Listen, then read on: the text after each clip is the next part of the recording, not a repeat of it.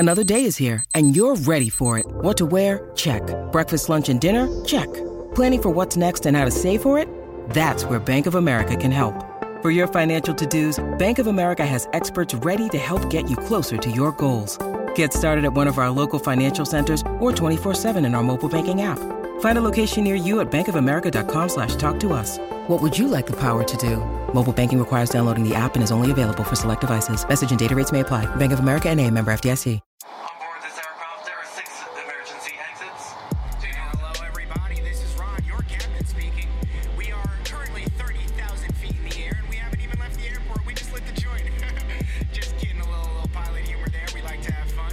Our destination today is Casablanca, Morocco. So everyone, sit back, fasten your seatbelts, and prepare for takeoff. We will be arriving in 6 hours. 7-footers crew, what is going on? Gerard and Jenna here in the nitty-gritty of the playoffs. I mean, right now, the Nets are not in the playoffs, Gerard. Didn't think you'd be saying that one. Tough pill to swallow. Me and my boyfriend sat here on the goddamn living room couch and wore matching goddamn t-shirts because he's so superstitious. I was like, you gotta be kidding me right now. And Still didn't help. To no avail. Oh, yeah, no, absolutely not. I mean, sweat was dripping, minor heart attacks were had. It was problematic to say the least. I don't mean to say that because I'm a Nets fan. I just mean there was a Nets fan in my vicinity here. But it didn't end well for those in Brooklyn because, as you guys can see in the bottom of your screen there, Nets postmortem. That is right. Their season is over. A first-round playoff elimination for the first time in Kevin Durant and Kyrie Irving's careers, both NBA champions. And then to be out like this when the odds, if you're a bettor, hey, check out our show, just we're shuffling at that point, Gerard. I mean, what were your initial thoughts? Were you genuinely shocked? No. I mean, look, this Right out the team, gate. Jenna, I got to keep it 100, man. Like, you listen, I'm a KD guy, KD all the way. But this team is not very good. Like, and we've been saying this the whole time, right? Now, I thought that the Nets would be able to find a way to win some games, and we'll get into this, but despite being swept 4-0, the games were very close. I mean, the Nets could have won all 4 of those games. They either had the lead or were tied late in the fourth quarter in every single game. So, I mean, but their issue was they could not close down the stretch. And that's an odd thing to say when you have a team with Kevin Durant and Kyrie Irving on it. But that's only for you people who, you only listen to those silly ass take shows and debate shows. You don't pay attention to larger macro pictures and issues, and you don't realize the difference between regular season basketball and postseason basketball.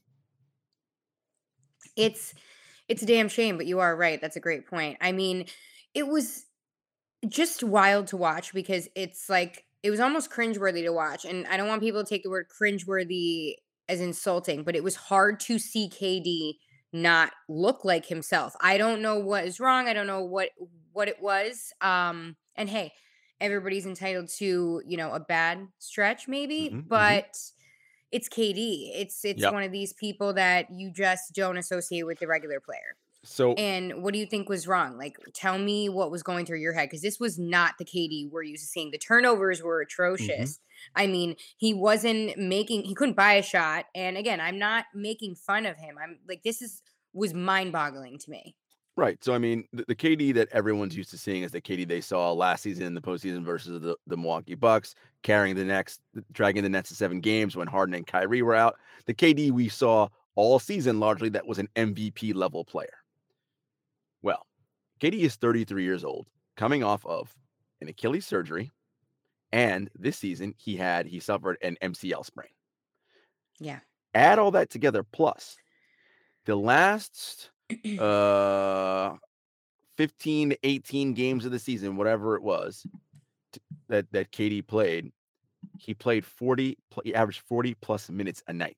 He had to play heavy minutes just to get them into the play-in, because they had that horrendous losing streak once he got hurt in mid-January, right? They lost 15 to 21. Because remember, this team was 39-15 with Durant in the lineup, right? They were in first place in the Eastern Conference on December 27th, right? He goes down mid-January, it's all over. So you add all that together, Jenna, and no matter what KD says after the game, because he's not an excuse, guys. He's like, no, my body felt fine. It wasn't the Olympics, whatever. He's not going to come out and tell you he was exhausted, because he was. You played Olympic ball last year, which, remember, Jenna, I said a million times, not a good idea. But that man is obsessed with basketball and loves to hoop, and that's all he wants to do. Okay, fine, but you need a rest. Got no rest. Before the MCL injury this year, Jenna, he was already averaging the most minutes of his career since he won the MVP in 2014. Well, I mean, again, this is a 33-year-old player coming off of an Achilles injury. Shocking, he gets an MCL sprain. Now, the MCL sprain wasn't a result of him being tired. Someone knocked Bruce Brown into his leg and is a freak thing. But this is not surprising for someone, again, who's logging those heavy minutes. Okay, you add all that together, and now you get to a playoff series against a Boston Celtics team whose sole mission was, this team got nobody else besides this dude, including Kyrie Irving, because you saw Kyrie Irving went off in game 1, and the Celtics still won on that buzzer layup by Tatum. They said, we are going to sell out to stop Durant, and we dare Kyrie Irving, Patty Mills, Seth Curry, Bruce Brown, Nick Claxton, and Goran Dragic to beat us. And, well, they couldn't, right? And when you watched the game, the Nets' inability to get stops on defense, which has been a problem all season, reared its ugly head in the playoffs. Jaylen Brown and Jason Tatum are 6'7", 6'8", 6'9", 6'10", tall, lengthy dudes. In that series, Jenna, it looks like they were shooting over cones. Like there was nobody in front of them, because, listen, as much as, and this is not a knock on Seth Curry and Patty Mills and those guys and Goran, they're competitors and they fight. But it's like I tell you all the time, you can fight all you want. You can't grow 7 inches. Like, you are what you are, right? I mean, that's just the nature of the beast. You cannot get taller by trying. Like, it just is what it is. And when they can repeatedly, over and over and over, go to exploit those matchups, then it's not like everyone's like killing Steve Nash. Well, what other options could he go to? Everyone's like, oh, Blake. You saw Blake Griffin at the ends of the limited minutes in game 3 and 4. He was huffing and puffing. And you wanted to give him, what, 25 minutes a game? That wasn't going to work. Like, he didn't have the stamina to do that. Watching Blake, and Blake was the hero. Blake That's it. played He was the hero. excellent in the minute. He did everything he feasibly could. He just cannot give that kind of effort for 35 plus minutes. His body can't do it. And that is and this is a whole topic we'll get into, but that's the effort that Blake gave. He came out there and was there for the team. That's the effort that Ben needed to do, at least by sitting on the bench. The Ben Simmons of it all, Jenna, like, that's all. You couldn't sit on the bench? The Nets botched this, and Simmons botched this from the beginning. To me, once it was found out he had to get the epidural in his back, both sides should have come out right there and said, no chance he's playing this season. Done. Put it to bed. Over.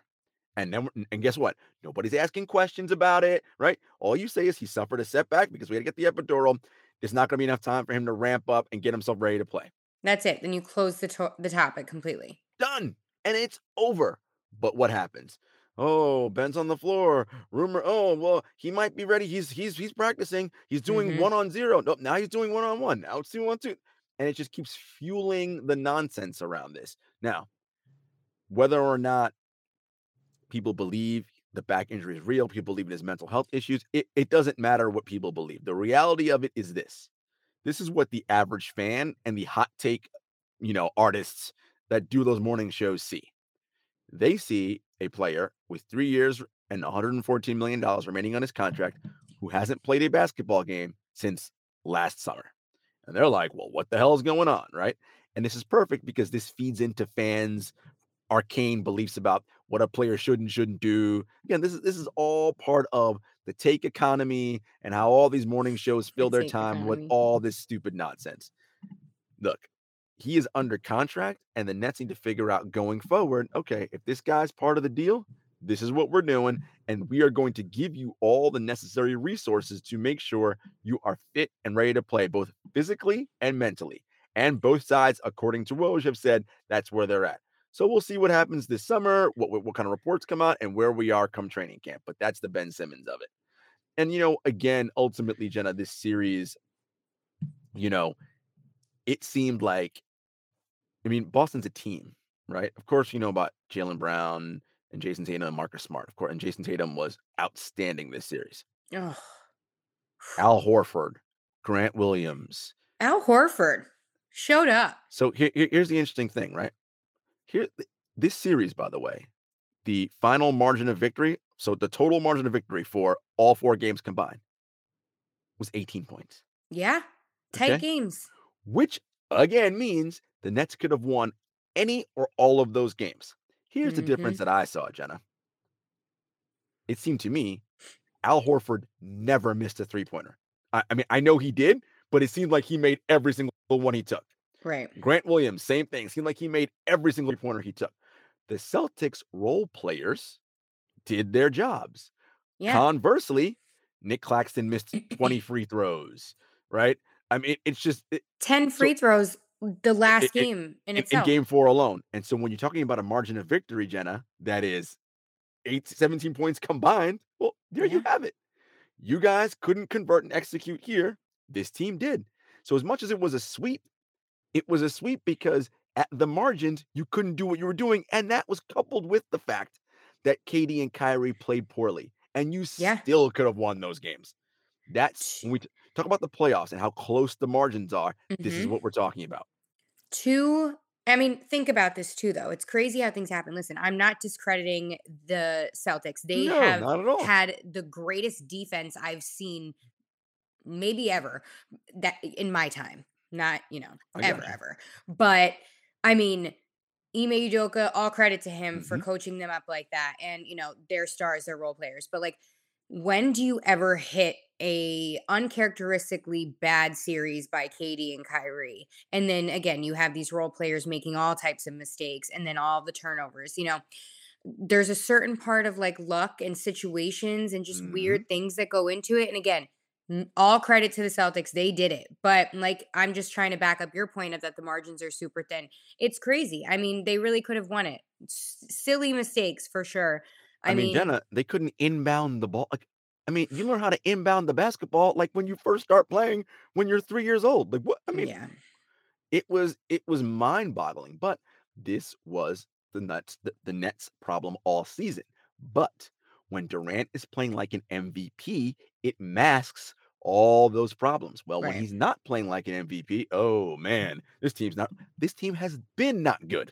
We know this. They've had these problems don't go away, but superstars, when they play well, cover up a lot of your warts. And so now, Jenna, Nets fans are, everybody's wondering, oh my God, it's year 3 and we haven't even gotten to the conference finals and and this and that. And where do we go? Listen. KD didn't even play his first season with the Nets. Yeah, it's correct. He was still recovering from the Achilles. That didn't count. So year 2 was last year. They got to the conference. Harden got hurt and Kyrie got hurt in the Bucks series. They don't get hurt. They were up 2-0. They likely win that series, right? Yeah. The only team to push the Bucks to 7 games that whole postseason. So you would likely think they at least get to the NBA Finals last year. Okay. They come back. They figure, all right, we're back this year. Everybody's here. But it doesn't start off well. And this is where the problems lie, Jenna. In the NBA, you know this, superstars like Kevin Durant, LeBron James, etc., teams give them leeway and permission to sort of have heavy input into decisions made on building a roster and doing what is necessary to compete. Well, and they do that because in order to win in this league, you need players of that caliber. That's been proven over time. Yeah, and you want your star to be happy, the whole nine. All the things. But here is the problem with that. Just because you're an elite player does not mean you know what it takes to build a team and what is necessary to win. Now, you would think players like LeBron James and Kevin Durant would know because they won championships before. Okay, so the year starts out. Kyrie Irving is like, I'm not getting the vaccine. Well, okay. This is now a problem because, again, the way the roster is constructed, it was top heavy, right? Three Yeah. guys with maximum salaries. In a salary cap league, when you have three players on max salaries, that means you don't have a lot of money left to fill out spots 12 through 15. So what do you do with spots 12 through 15? You get rookies, old Mm-hmm. guys on minimums, right? Because hey, you figure we're going top heavy. Well, the problem with that is that if one or two of those stars go away, well, you're fucked, right? Because now you have one star player playing with old guys on veteran minimums and Yep. young players who aren't at the level of playing that you need if your goal is to win a championship. And that is exactly what happened to this team. Remember, when Durant and Kyrie got there in the summer of 2019, Mm-hmm. this team had Joe Harris, Jared Allen, Spencer Dinwiddie, Karis LeVert, right? Mm-hmm. Torian Prince, right? Good young players, good role who you if you gave them time to mix and gel and put in an actual offensive system, you could figure it out.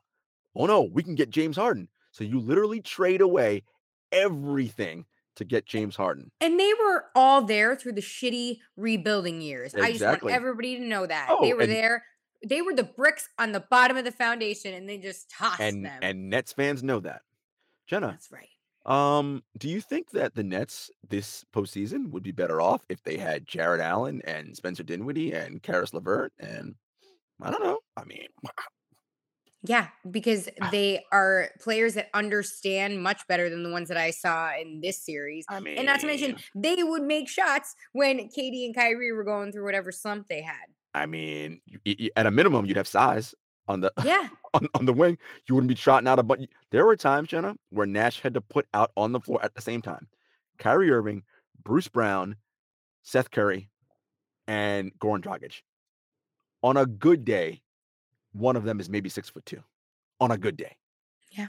Well, again, They were playing that small ball. when the Celtics put out 6'7" Jalen Brown, 6'9" Jason Tatum, 6'10" Al Horford, 6'10" Robert Williams, and your only person who can match that is Kevin Durant. Well, I mean, listen, you don't got to be a rocket scientist to figure out, and the Celtics got advantages everywhere because their offense it's like the Celtics were even running offense, Jenna. They would throw a shot up and go get a rebound because the Nets can't rebound, they too small. They weren't playing defense anyway. It didn't matter. They were literally not moving. They It were just like, it okay. is wild. So, this is where you're at with this team, right? So, I'm going back to all the problems they've had.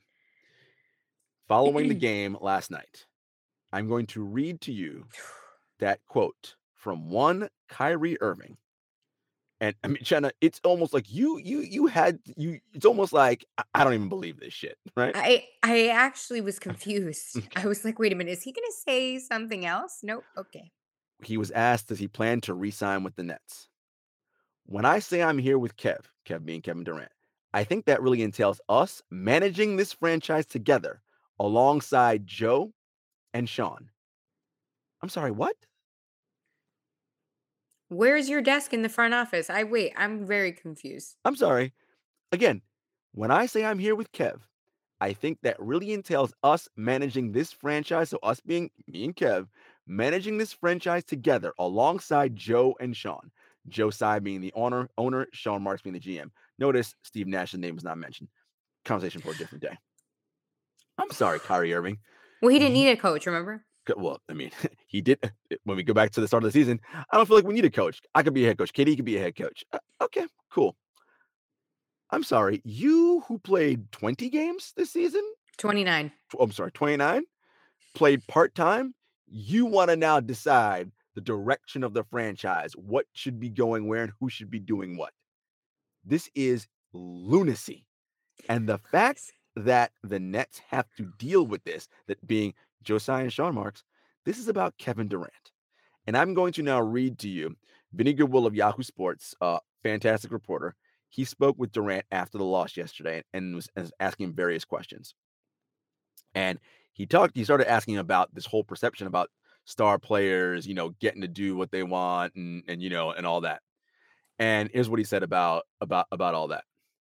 I feel that's a narrative that media created. I don't even think LeBron does that.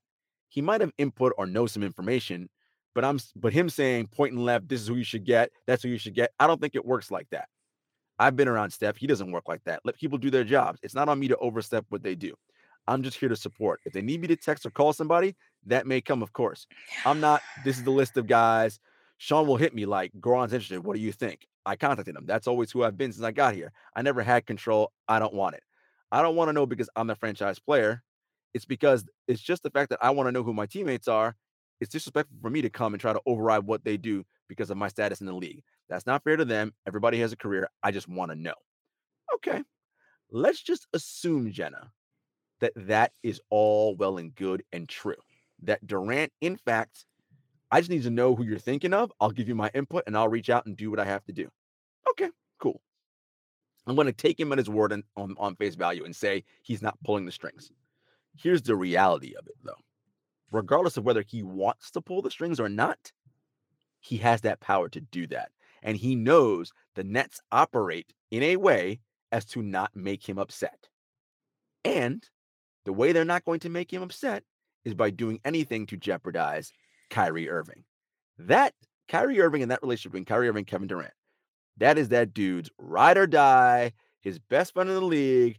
I mean, it is like we're talking about bosom buddies, okay? Like BFFs forever, and it's all good. Meanwhile, Kyrie is an unreliable teammate and an unreliable employee. He's proven that, right? Yeah. As I said to you, Jenna, if it wasn't the vaccine, it would have been something else. I mean, what was it last year? The insurrection at the Capitol on January 6th, or the riots at the Capitol. He took 2 weeks off after that. He needed time to reset. I mean, who, and look, and I want to be very clear about something. I'm not saying that those events that happen in the real world can't affect you. That is not what I'm saying at all. What I am saying is that you are a professional who has signed a contract to play a requisite number of games with a team. You are not honoring and living up to your end of the bargain. Kevin Durant busts his ass coming back from injury. Whenever he's available, he's playing. Your BFF is not showing the same level of commitment to want to play. So at what point are you like, yo, man, this ain't really how I see this working out? And for the Nets fans, I want to give you guys this piece, from that same Vinny Goodwill article from Kevin Durant. I'm maxing out my years by how I get up and approach my craft. It ain't always about the results of the game. I do this because I genuinely enjoy getting up and enjoy going to work. It's simple for me. Winning championships and averaging a certain amount of points, all-star games, don't get me wrong. I want all of that. But if I don't get it, I'm so excited I get to be in the NBA. And I want to be very clear about something because as everyone knows, I'm team KD guy. I've been listening to this man talk and watching his games since he was 17 years old. So I consider myself well-versed in KD speak. This isn't to say when he says that he's not competitive. You don't make it to where he is and achieved what he's achieved without being competitive. He clearly is extremely competitive. But Kevin Durant sees basketball very different than I would say almost any player that's ever played in this league. He sees this as an art form and some kind of higher level, and it's all about him perfecting the craft and the art of basketball. Now, he's won an MVP before, and people have said to him, KD, would you want to win another MVP? He said this, quote, I've already done that before. Okay. You heard in that last quote, he already won 2 championships. What did he say after he won the first championship in Golden State? After I won that title, I thought it would fulfill me. It didn't. Well, he's won 2 of them and 2 finals MVPs. This is how KD's mind, I believe, operates. Well, I won an MVP before. I've won 2 titles, 2 finals MVPs. And no matter what, that hasn't changed how I feel about myself. And it certainly doesn't change how you all feel about me. So whether I win more or not, it's not going to change anything in terms of my plays and in terms of how I feel about myself as a player. So again, it's not saying I don't want to win. It's saying that what's it going to change? Yeah, I think he's just literally, and this is again all my opinion, but just based off of, the tea leaves and whatever we're reading online or whatever he says, because he's real. We have to give that to him. He is real. If something is is out there, he will correct it and let you know what's up. But I just think he's over the bullshit, you know? Um, Jenna, he, as he said, yes, of course you want to win championships and more all NBAs. But again, his point is, what is that going to prove?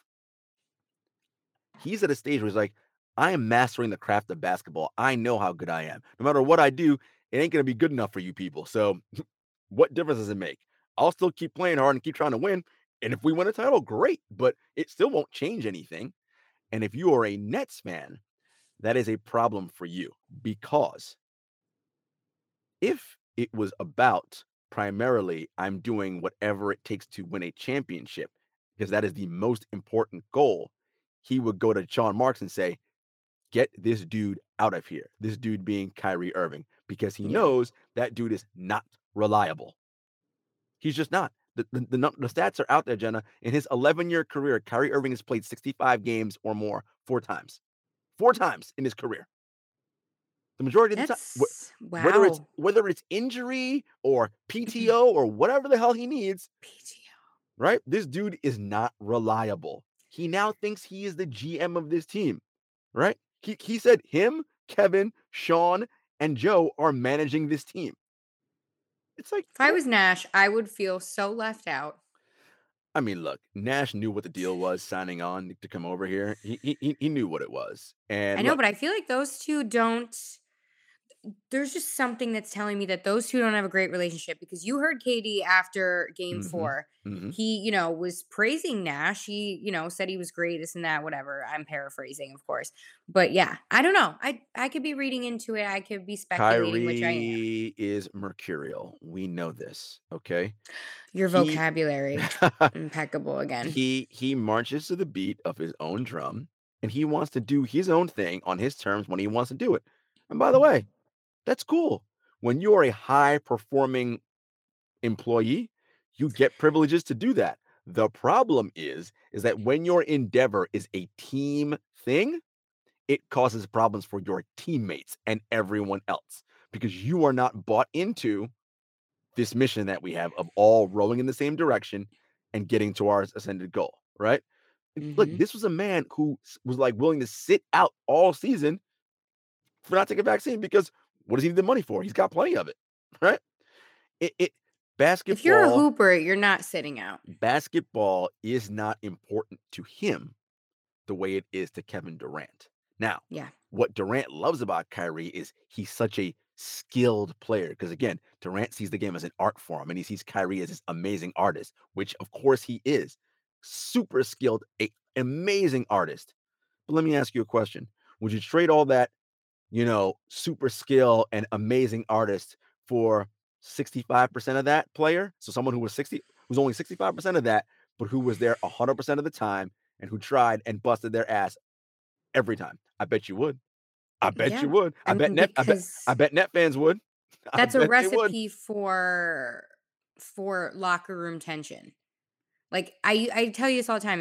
It had to have been inevitable in that locker room that Of somebody had to have course. been like, "What the hell Of is going course. on?" Yes, I understand he's one of the greatest point guard ball handlers you want to call it, but like when it comes down to like ethics and things of like showing up, that's a big deal to teammates and people around the league. And we're all Show here. up, We're all here working. Why do you get to do put whatever in the you want work. to do? And Yeah. so the reality is, net fans, you're stuck with this. This is what it's going to be. Unless Kevin Durant decides, you know what? Because this guy does not want to show up and I can't count on him. And he tells Sean, hey, sign and trade him. Because again, I see net fans being like, well, don't just get rid of him. Don't sign. And I'm like, no, you can't, because it isn't like you don't sign him and you can just sign someone else into that salary cap. That's not how this works. You have to replace it's a trade for the salary. So you sign him to an extension and then you move him immediately. Now, here's a challenge with that. One, Durant's never going to go for it. That's the first thing. Secondly, what team, after what they've witnessed from this man for 11 seasons, is going to say, yeah, I'll give up assets in terms of draft picks and draft capital and young talent to take on that headache? Now, as always in any transaction, it only takes one idiot, right? It only takes one. And there are some dumb teams in this league, for sure. But anyone who's watching that dumpster fire has got to be like, oh, hell no. Absolutely not. So, yo, Net fans, this is what you're stuck with, man. This is the reality of it. And it is a shame because, you know, 2 years of MVP level Kevin Durant last season and this season Mm. going to waste. And we don't know how many more years of this you got left. And it really will be a shame in that this team is not going to reach its desired promised land the way it's currently constructed. Yeah, Katie's 34 in September. Mhm. But they say too that you can't work with your friends, right? Sometimes you just can't work with people. You can't live with people. You can't work with them, either one. And I mean, Kyrie must be one hell of a friend because in that same piece that you Mhm. read his quotes from, he said about having Kyrie as his teammate moving forward. He said, "Of course, I'd love for him to play more. Life is way more important to me than that. I can't be pissed off. I can't end the friendship based on something like that. Our friendship is based off who we are as human beings. The basketball adds to it. If we don't get along on the basketball court, we can easily talk it out as friends." I get that. I think that's a great quote. However, I just don't. I don't see how that translates to successful basketball. It doesn't. Now remember, if those two came That's to all. Brooklyn, Jenna, and said, "We just wanna play together and see what happens," then fine. Yeah. That's not what they No said, expectations. It's right? fine. That's not what they said. They said they came here to build something special in Brooklyn. Well, when you say build something special, that people assume you mean compete for championships, and they never shied away from that, right? Well, my friends, that you have going on there is not the nucleus for a championship culture, let alone whatever's going on with Ben Simmons added into the mix. Mhm. And again, people are going to bring it up, and we'd be remiss if we didn't. Right. I understand the reasons why Kevin left Golden State. However, you have to look at this if you're Kevin Durant and be like, Jesus Christ. Like, I know the reasons why I left Golden State, and they're legitimate reasons, and that's all good. But where am I ever going to find a person like Stephen Curry who gives a shit as much as I do and will do whatever it takes for us to win basketball games? I mean, right? And listen, man, you don't. And so that's why people say, well, winning is not the most important thing, which he did allude to. He said that, right? He said, if winning comes and all that, yeah, I want it, but it's not the most important thing. Well, hey, you are entitled to feel that way, and that's fine. Nothing wrong with that. Is what it is. But that's the reality. So yeah, Net fans, not looking too good for y'all. Damn. Oh, this is gonna be. I can't wait for the documentary. It's gonna be so good. Um, you know how it goes. But let's talk about some teams that are actually still in the playoffs, like Mm. the Celtics, Mhm. who swept the Nets. Mhm. Because this, we might be looking at. Am I crazy to think or even conjure up the idea that we are looking at the early stages of a dynasty team? Jenna, they have the pieces. Look, you know what I always say? If you have two all NBA wing players under the age of 25, I mean, that is a recipe for success. Now remember, this is a team that when Jason Tatum was a rookie, went to the conference finals. Okay. Like they've got experience and they've got warts and they've gone through the fire. We always talk about this. Teams that have that collective, they've gone through some shit together, right? Hard times, going to the finals, losing, disappointment, heartbreak, having terrible seasons and performing below expectations. All that. The core of Tatum, Brown, and Smart have all experienced that together. Hmm. You add in Al Horford, who was also there and then came back, right? And they got Robert Williams, a Time Lord. It's just Grant Williams playing well. I mean, this team has it. And I think defensively, whoo, they do some amazing things. I like what I'm seeing from them. Now, offensively, I'm a little concerned because the way they played against the Nets, well, that works against teams that can't rebound, right? Against teams that can't rebound, like the Nets. Well, they're likely going to play the Milwaukee Bucks in the next round. And with Giannis and Brook Lopez, you're not going to be able to, and Bobby Portis and those big bodies, you're not going to be able to rebound like you did in this series. So you're going to have to execute, and you have to execute against a better defense in the Milwaukee Bucks. And it's highly unlikely Giannis has a series like KD or Kyrie had. So how you're going to defend him is going to be a whole different set of problems. But that'll be an interesting series. So I'm very, very curious to see how that matches up and how that plays out. But that should be fun. That should be a fun series. Tatum and Giannis kind of going head to head. That'll be something. And what would be your prediction for that series? Oh God, it's so early to predict, but I would go because of the Middleton injury. That for the Bucks is going to be problematic, and I just think that you can put Marcus Smart on Drew Holiday, and that's like two of the great perimeter defenders on each other, and if neither of them are scoring, that doesn't matter for the Celtics as much as it matters for the Milwaukee Bucks. And though you can't stop Giannis, what's your answer for Tatum and Brown? Drew Holiday can't guard everybody. Giannis can't guard everybody, right? So I think I might give the slight edge to Boston. I might say Boston in 7 right now because they'd have home court. But I think this will be a long series. I do too. And again, not to sound like a pessimist, but we were talking about this, I think, in the last episode. The Celtics are due for like a Little sprinkle magic, little rough patch, maybe, or a little bad game here and there. Oh, listen. This was the perfect matchup for them in round 1 because again, and even with all that being said, how close were the margins, right? Again, total combined victory, total points 17. Like, so it wasn't blowouts, right? And that's a team that they're considerably better than. Well, they're not considerably better than Milwaukee. So that will be a very, very interesting series. Again, I can see this going long. You and me both. Also, I just found out the other day why Robert Williams' nickname is the Time Lord, and it's great. It's fantastic. Look it up if you don't know. It is fantastic. Let's move on and talk about the number 1 team in the West, the Suns. But are they in trouble now? Because what looked like they were going to sweep the Pelicans before Devin Booker got injured. Now the series is tied 2-2, and Game 5 is going to happen as we're recording this. So we got to talk about these Pelicans rookies that are running circles, it seems, around the Suns, and irritating, may I say, getting under the skin of Chris Paul, the point guard. The number 1 irritant ever in the history of the NBA. He's being irritated. Yeah. Yes. These rookies are really giving him a run for his money, and it's quite a sight to see because, I mean, really, are the Suns in trouble?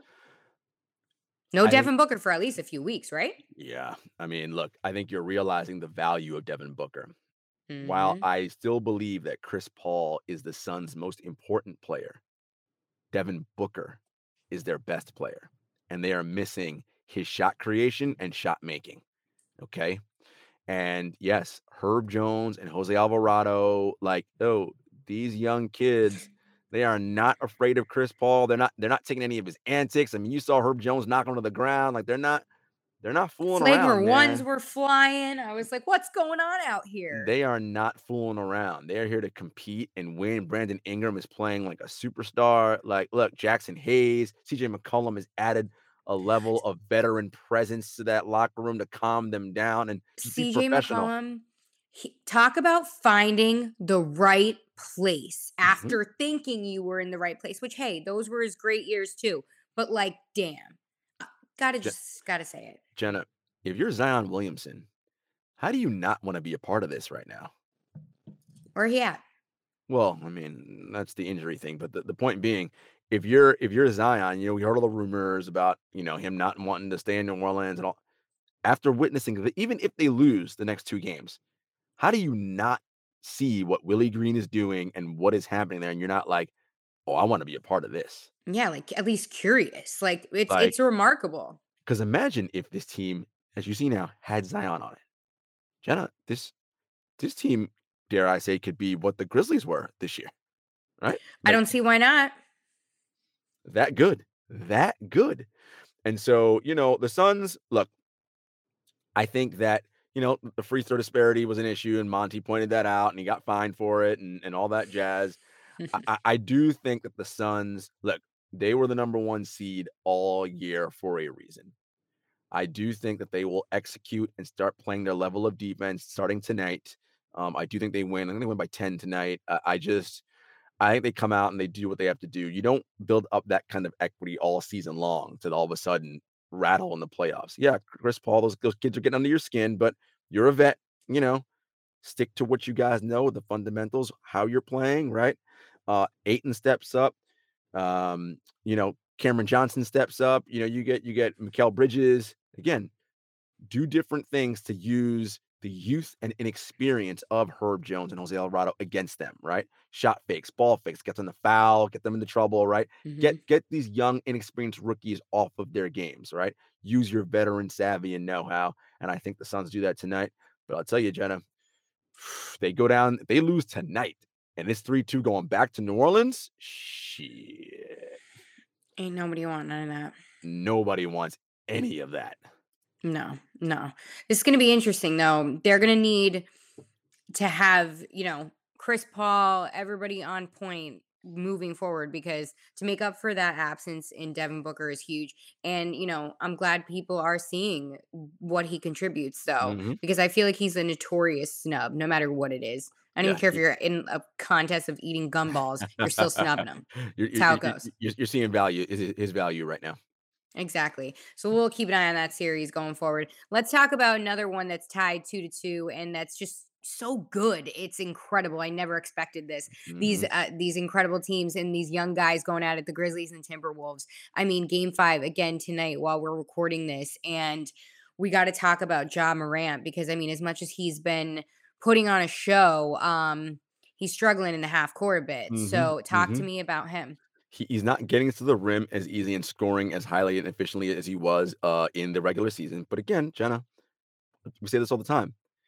In the regular season, you get to play Houston, Sacramento, Orlando, Indiana, Detroit, Oklahoma City, all these terrible teams. Well, there's no terrible teams in the playoffs.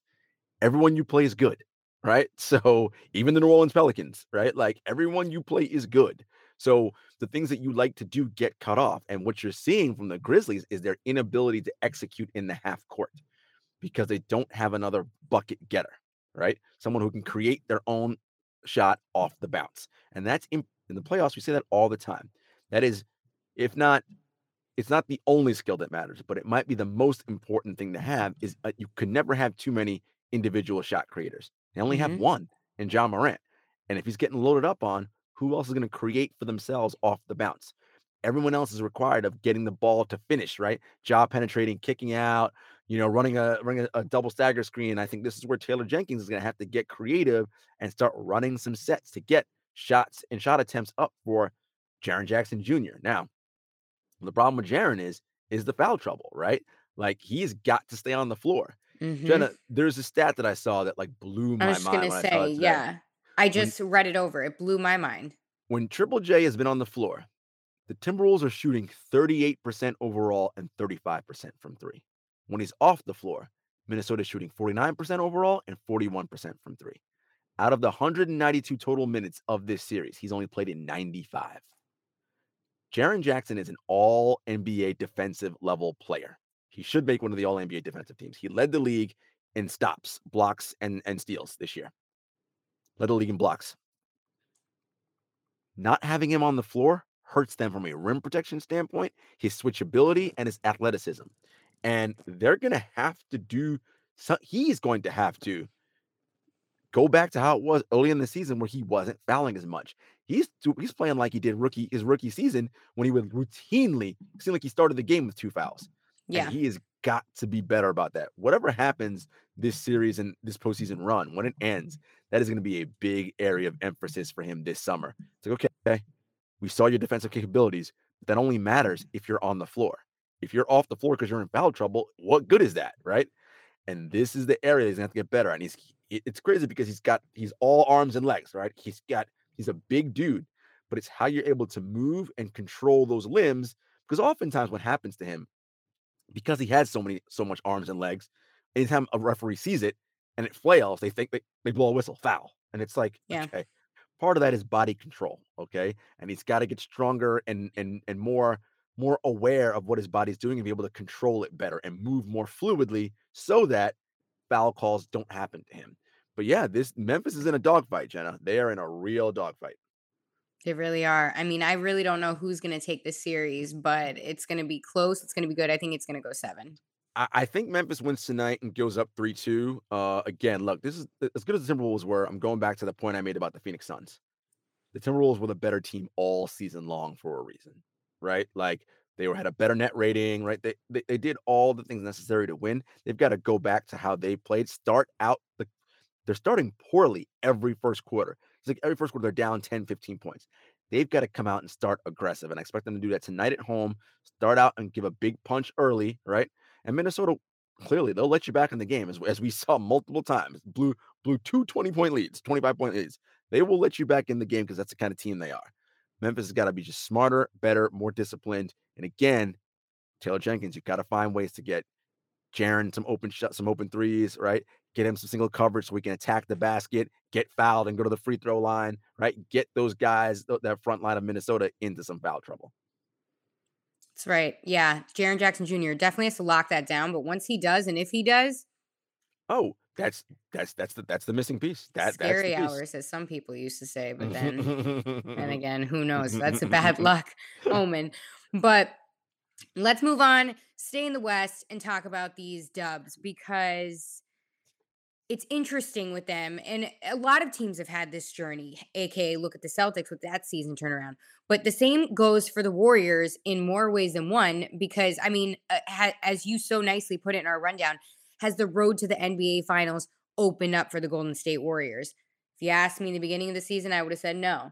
You ask me towards the latter half, and right now, after seeing Jordan Poole gel so well in that death lineup, I'd say, heck yeah, they can make a run. Jenna, Thoughts? so the Warriors are the current 3 seed. They are up 3-1 on the Denver Nuggets. I expect them to close it out in Game 5 at home on Thursday or Wednesday, excuse me. Okay. Their next matchup will be the winner of Memphis, Minnesota. 2 young teams who, while athletic, while amazing, while all those things, Golden State knows how to execute down the stretch. When you have Steph Curry, Klay Thompson, Draymond Green, I mean, Championship DNA. that is championship DNA, championship equity. Those guys, they're not going to be rattled by any situation. They're going to know, oh, we're down 10, no problem. They're going to know what they need to do. And then they get past that round. It's maybe the Phoenix Suns. I mean, with no Devin Booker, who knows? Let's assume Phoenix gets by New Orleans. They'll likely play Dallas in the next round. Listen, Luka Doncic doing his thing and nobody to cover him over there. You can see Dallas winning that, and Golden State can beat Dallas. Clearly, crazy things have happened. So, right? I mean, it's anyone's league at this point. So the West does look right for the picking for Golden State. And I want to say something. You mentioned Jordan Poole, and shout out to Coach Thorpe over at True Hoop. Coach Thorpe, Jenna, loves to espouse the theory of royal jelly. And royal jelly is the secretion that honeybees let out to feed the baby bees. That food turns some of the baby bees into queen bees.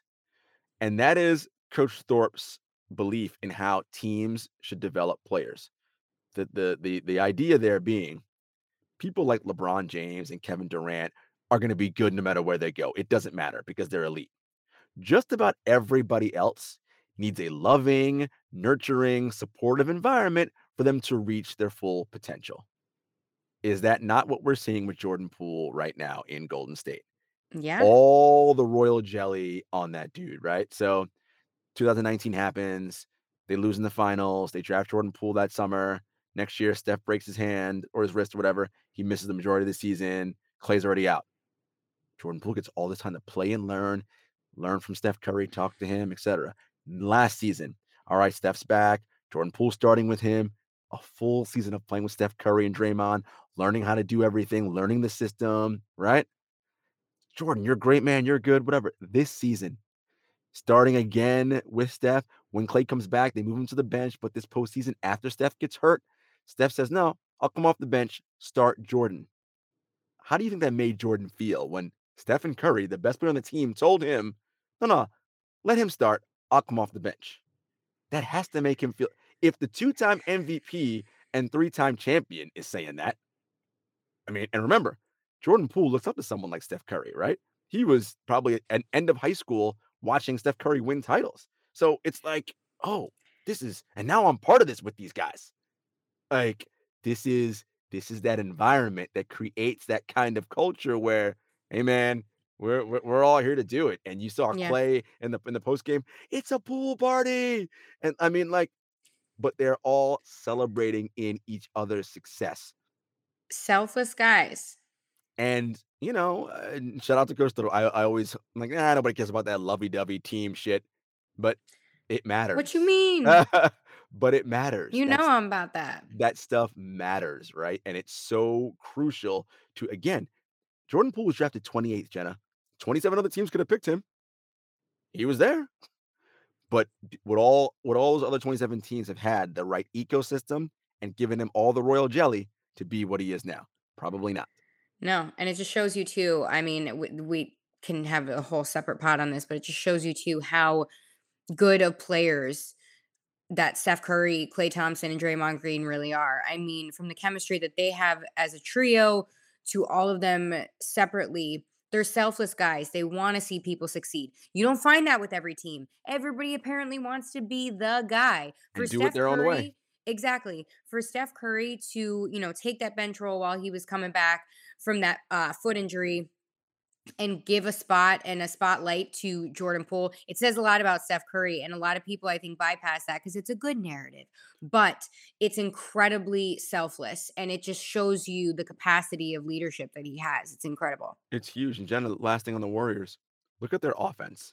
Their offense is egalitarian. It's democratic. Oh, oh, A player of Steph Curry's caliber, right?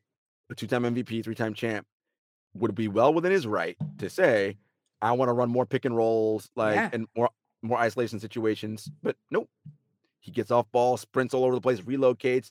j- But that egalitarian offense, it's like basketball is more fun when all five guys are playing instead of four guys watching one guy go one on one, Hmm. right? Like, and when you see that, they're connected. And in order to win a championship, you need that connectivity. And that's what the Warriors have right now. Now, I will say this: we've been loving them up and saying how great they are. They're gonna win the title, blah, blah, all that. Denver is a very, very poor basketball team. The fact that they are even in this situation is a testament to how good Nikola Jokic is, because Yeah. his two best teammates right now are Monty Morris and Aaron Gordon. Yeah, exactly. Let that marinate, okay? Monty Morris and Aaron Gordon are his next two best teammates. When meanwhile, we're talking about Steph, Clay, Draymond, Jordan Poole. I mean, the talent disparity is such a huge gap. This is Yeah. how great of a player Jokic is that they're even in the conversation for a fifth game. But when there's a better team in front of them, we'll see what the Warriors look like. But right now, Jenna, they're looking great. Love it. Love to see it. Can't wait to see how they execute down the stretch. Let's move on and talk about Dallas because they're up 3-2 on the Jazz after a complete massacre the other night. 102-77. Couldn't even break 100 there. And my God, it was bad. It was painful to watch. We have Donovan Mitchell going through injury. Seems to be a trend in the postseason. But I mean, hey, we could again write a book on that as well. But he is dealing with bruising on the hamstring, I think I read. And Utah is just Utahing all over the series. I'm sorry. I love DM, but it's bad. Jenna, it's a wrap. Like, this is over. Like, the Jazz had a chance when there was no Luka Doncic in those first two games to win both of those. They didn't. And that's all the Dallas Mavericks need, was that confidence. Like, their role players, Jalen Brunson, Spencer Dinwiddie, Dorian Finney-Smith, Kleber, Dwight Powell. It's like, oh wait, we're doing this without our best guy. Oh, we ain't worried about these dudes. We are good to go. And Utah, look, we said it before, we'll say it again. Whenever this playoff run mercilessly comes to an end, they're blowing this thing up. Whether it's Donovan or Rudy going or both, I don't know, but it's over. Quinn's probably out of there too. Head coach Quinn Snyder. They're going to shake things up over there because clearly it's not working the way they have right now. And look, the Jazz are just atrocious perimeter defenders. Like, I mean, Dallas is just getting to the rim at will. They're shooting lights out from three. It's just all bad right now. And you know, listen, Utah are what they are. This is what they've been for the last few years, right? A really great regular season team, but unable to put it together in the postseason. And look, Donovan Mitchell, for as good as he is, going to have to start looking in the mirror a little bit. Yeah, you're a good offensive player, kind of a volume scorer, if we're being honest. but you're not good on defense. And you got to step up on that end of the floor. I mean, guys just literally waltz right by him into the lane. And if you're gonna be that dude that you think you are, you gotta be a lot better. So it's tough times in Utah if you're a Jazz fan. Yeah. Like I And said, and they're jazzing, Utahing all over. for the Mavericks, Jenna, I mean, Luka Doncic he can be the best player in any series going forward. And He's so good. if he's that, they can beat anybody. Hey, they ain't complaining. All right, let's talk about the 76ers because this is just, I mean, I don't even know why we're shocked sometimes. Are they going to be the first team ever in NBA history to blow a 3-0 series lead? You never know, because right now the Raptors are playing so well without Scotty Barnes, which they actually have pushed to game 6 in Toronto for Thursday. And the Sixers lead the series 3-2. But I mean, hey, this is definitely not what I had expected. And let me also note that Joel Embiid is playing with that torn ligament in his thumb, which he's pushing off surgery until the offseason. But I don't know. Well, first I'll say Scotty Barnes is playing, but not up to his full Or up, capabilities because yeah. he's injured. With an injured Scotty Barnes. Right. And Joel Embiid, well, that end of that postseason may come sooner than you think, my friend. I'm gonna say this. If they don't win game 6 in Toronto, Jenna, it's gonna be a wrap in game 7 because the level of pressure and tightness they are going to feel in that game is going to be suffocating. Yeah. And look, James Harden, he is a shell of the former MVP and all NBA player. He's just not that guy anymore. And with Embiid injured already, and he's playing through it and fighting through it, they don't have a whole lot, Jenna. And guess what? This postseason run, you can't blame Ben Simmons because he ain't there. Okay. You got what you wanted. You got right. Daryl Morey's like, oh, he's been trying to trade Simmons since he got there. Okay. You got your man in James Harden. Well, I hope he's able to play at a higher level for you and bail this out because, again, this isn't good. And with the game in 6 in Toronto, that means no Matisse Thybulle, which actually might be a good thing because Thybulle was awful in game 5. Like awful. I think he had like 2 points. Airballing layups. I was like, what is happening right now? Like, what? I mean, borderline unplayable. He is a negative on offense. And look, Korkmaz and Tobias Harris and George Niang and listen. They need a big game from Maxey. And that is what did we say at the beginning of when we did our playoff preview, Jenna? I said to you, that is a lot to ask of a second-year player. You're putting a lot of pressure on him. 100%. For him to be like James Harden and Joel Embiid should be the dudes carrying the way. 100%. Right?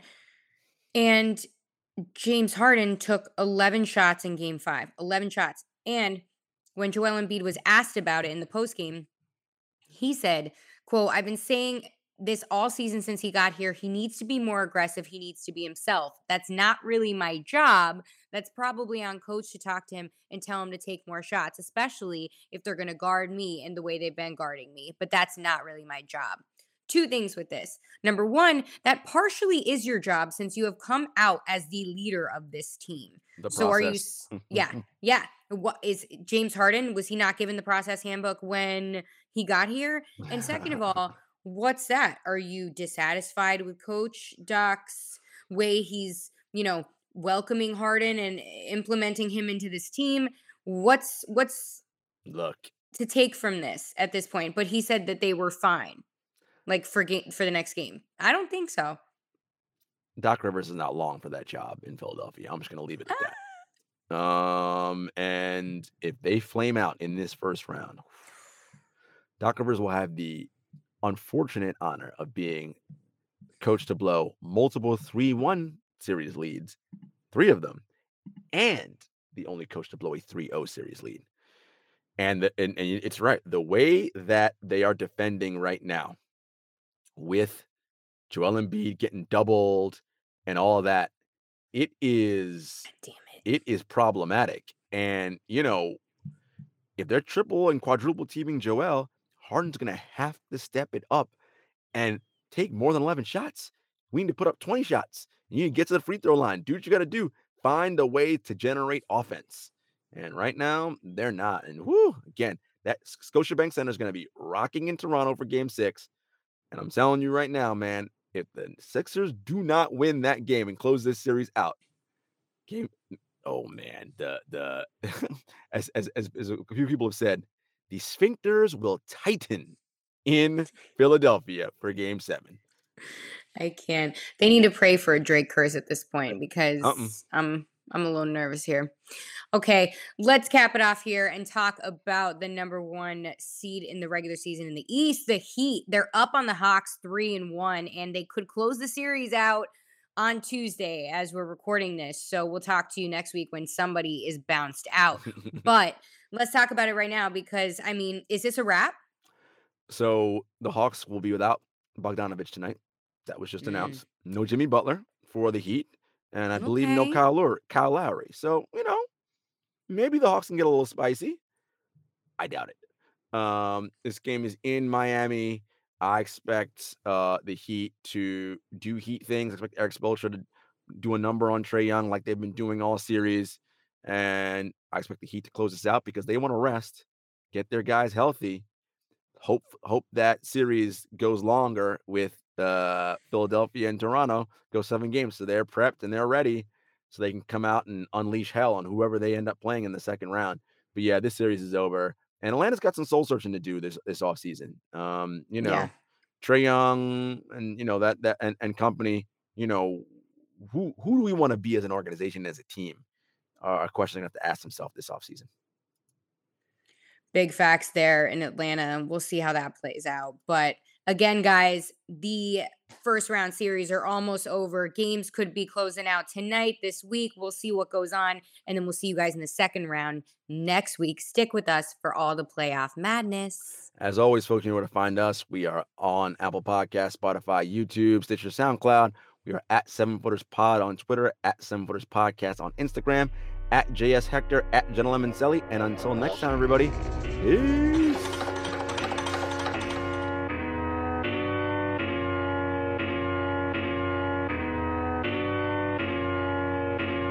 Spent a couple years out here with these raps, trying to have a plan that we made come true. Applied to some jobs, but I ain't hit back. I don't want to trap, what some man gon' do? Chevy told me come through to the spot. Got a little kickback, bring the whole crew. Right around 10, came dressed in the nines. You already know what we really finna do when we pull up on the scene.